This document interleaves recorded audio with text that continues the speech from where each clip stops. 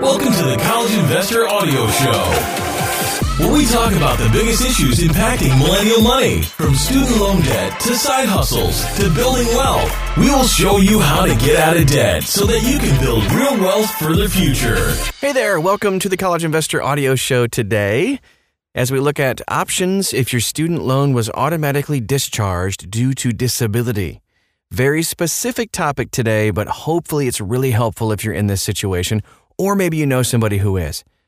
You know, when your student loans are discharged due to disability, you might be limited in whether you can work or go to school for a period of time. Otherwise, your student loans may be reinstated. Let's talk about first, total and permanent disability discharge. So federal student loans may be discharged if you have a total or permanent disability, TPD. Eligible loans include all loans in the William D. Ford Federal Direct Loan Program, or just direct loans, the Federal Family Education Loan Program, FFELP, and Federal Perkins Loan Program. This includes Federal Stafford loans, Federal Parent Plus loans, Federal Grad Plus loans, and Federal Consolidation loans. A Teach Grant Service obligation is also eligible for a TPD discharge. Okay, so there are three methods of qualifying for a TPD discharge. First is a VA determination. If the U.S. Department of Veteran Affairs, VA, determines that the borrower has a service-connected disability that is 100% disabling, the borrower will be eligible for a TPD discharge. The VA can also determine that the borrower qualifies based on an individual unemployability rating that is the equivalent of a total disability. Now let's talk about SSA determination. If the borrower is receiving Social Security Disability Insurance, or SSDI, or Supplemental Security Income, SSI benefits, and the Social Security Administration has scheduled the next disability review for 5 to 7 years after the most recent disability determination, the borrower is eligible for a TPD discharge. That was a mouthful. If you ever get lost as we're going over all of this, you can always find this article at thecollegeinvestor.com. If the next disability review is in less than 5 years, the borrower does not qualify for a TPD discharge.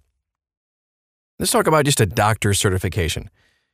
If the borrower, obtains a doctor's certification that the borrower is unable to engage in substantial gainful activity because of a medically determinable physical or mental disability that has lasted for at least 60 months, it's expected to last for at least 60 months, or is expected to result in the borrower's death, the borrower will be eligible for a TPD discharge.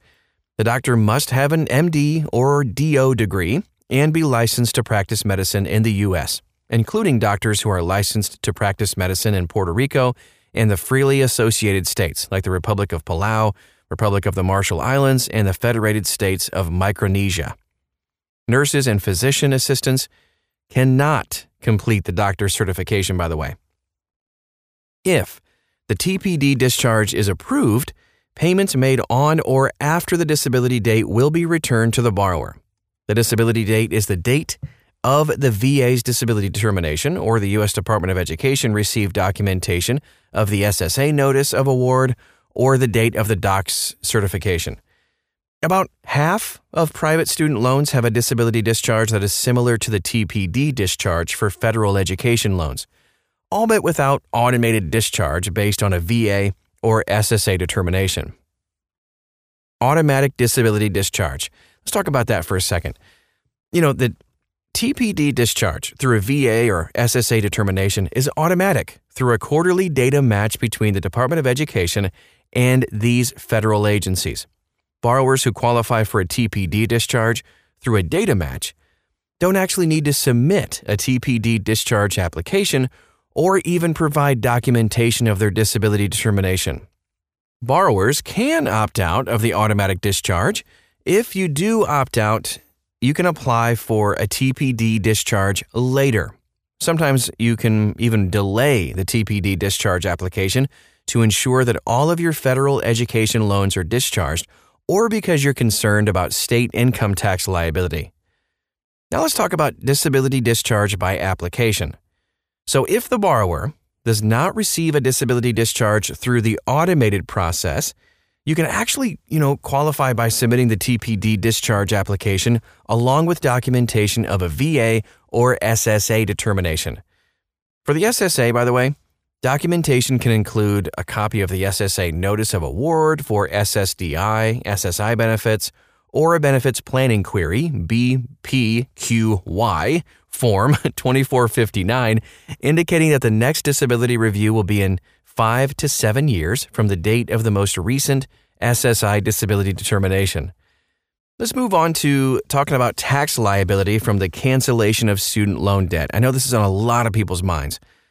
So the amount of discharged debt may be treated as income by the IRS. Unfortunately, the borrower may receive an IRS Form 1099-C to report the amount of canceled debt.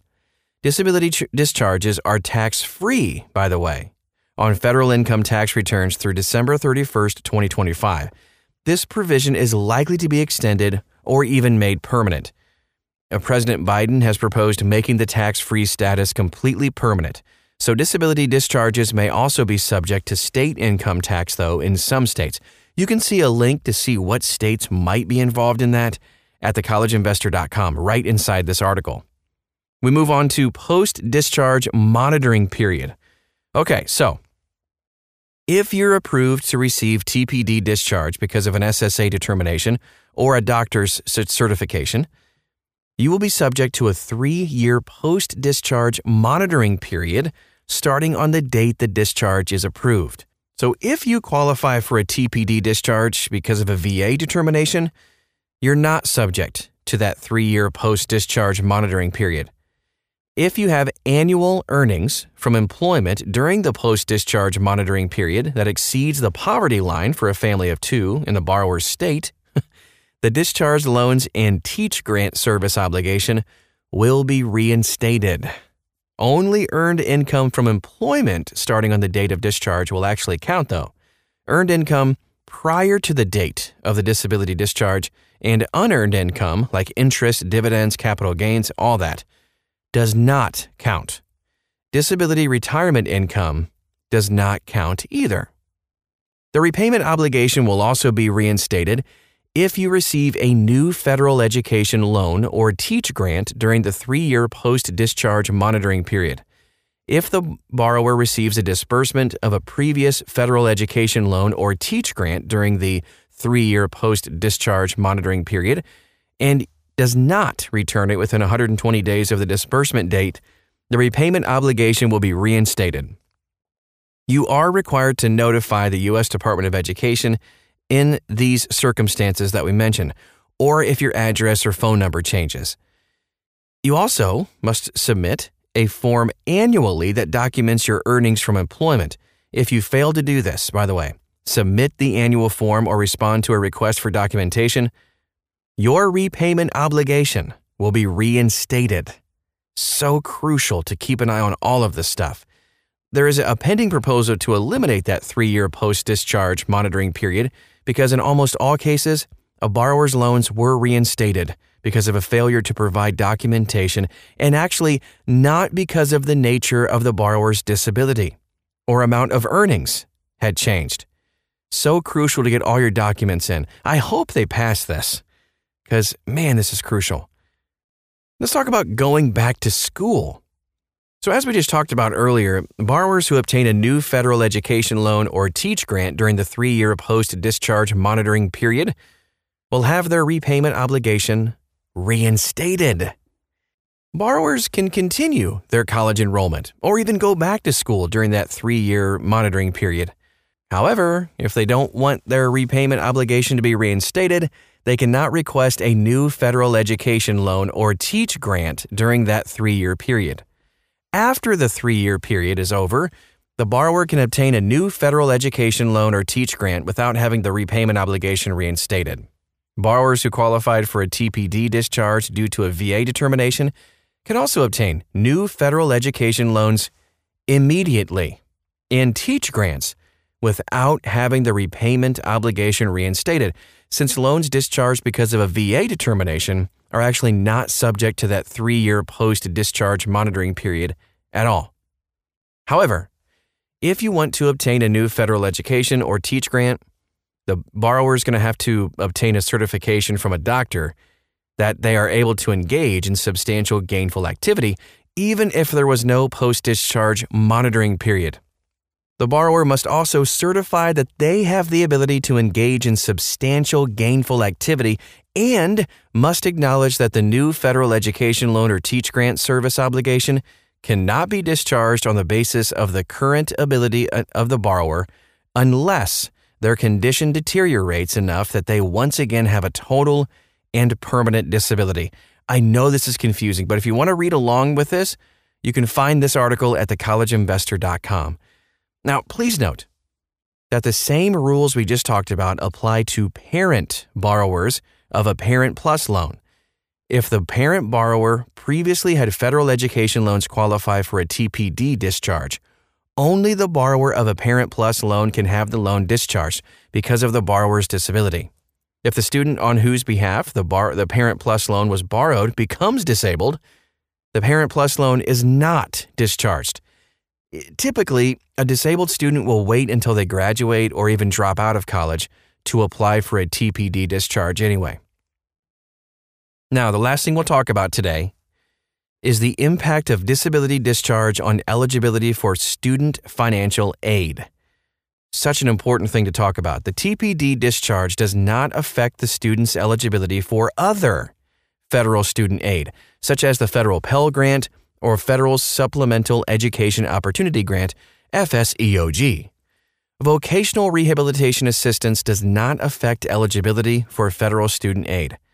If the vocational rehabilitation assistance does not fully cover the student's disability-related expenses, the College Financial Aid Administrator can include the unmet disability-related expenses in the student's cost of attendance, which can actually yield an increase in the student's demonstrated financial need.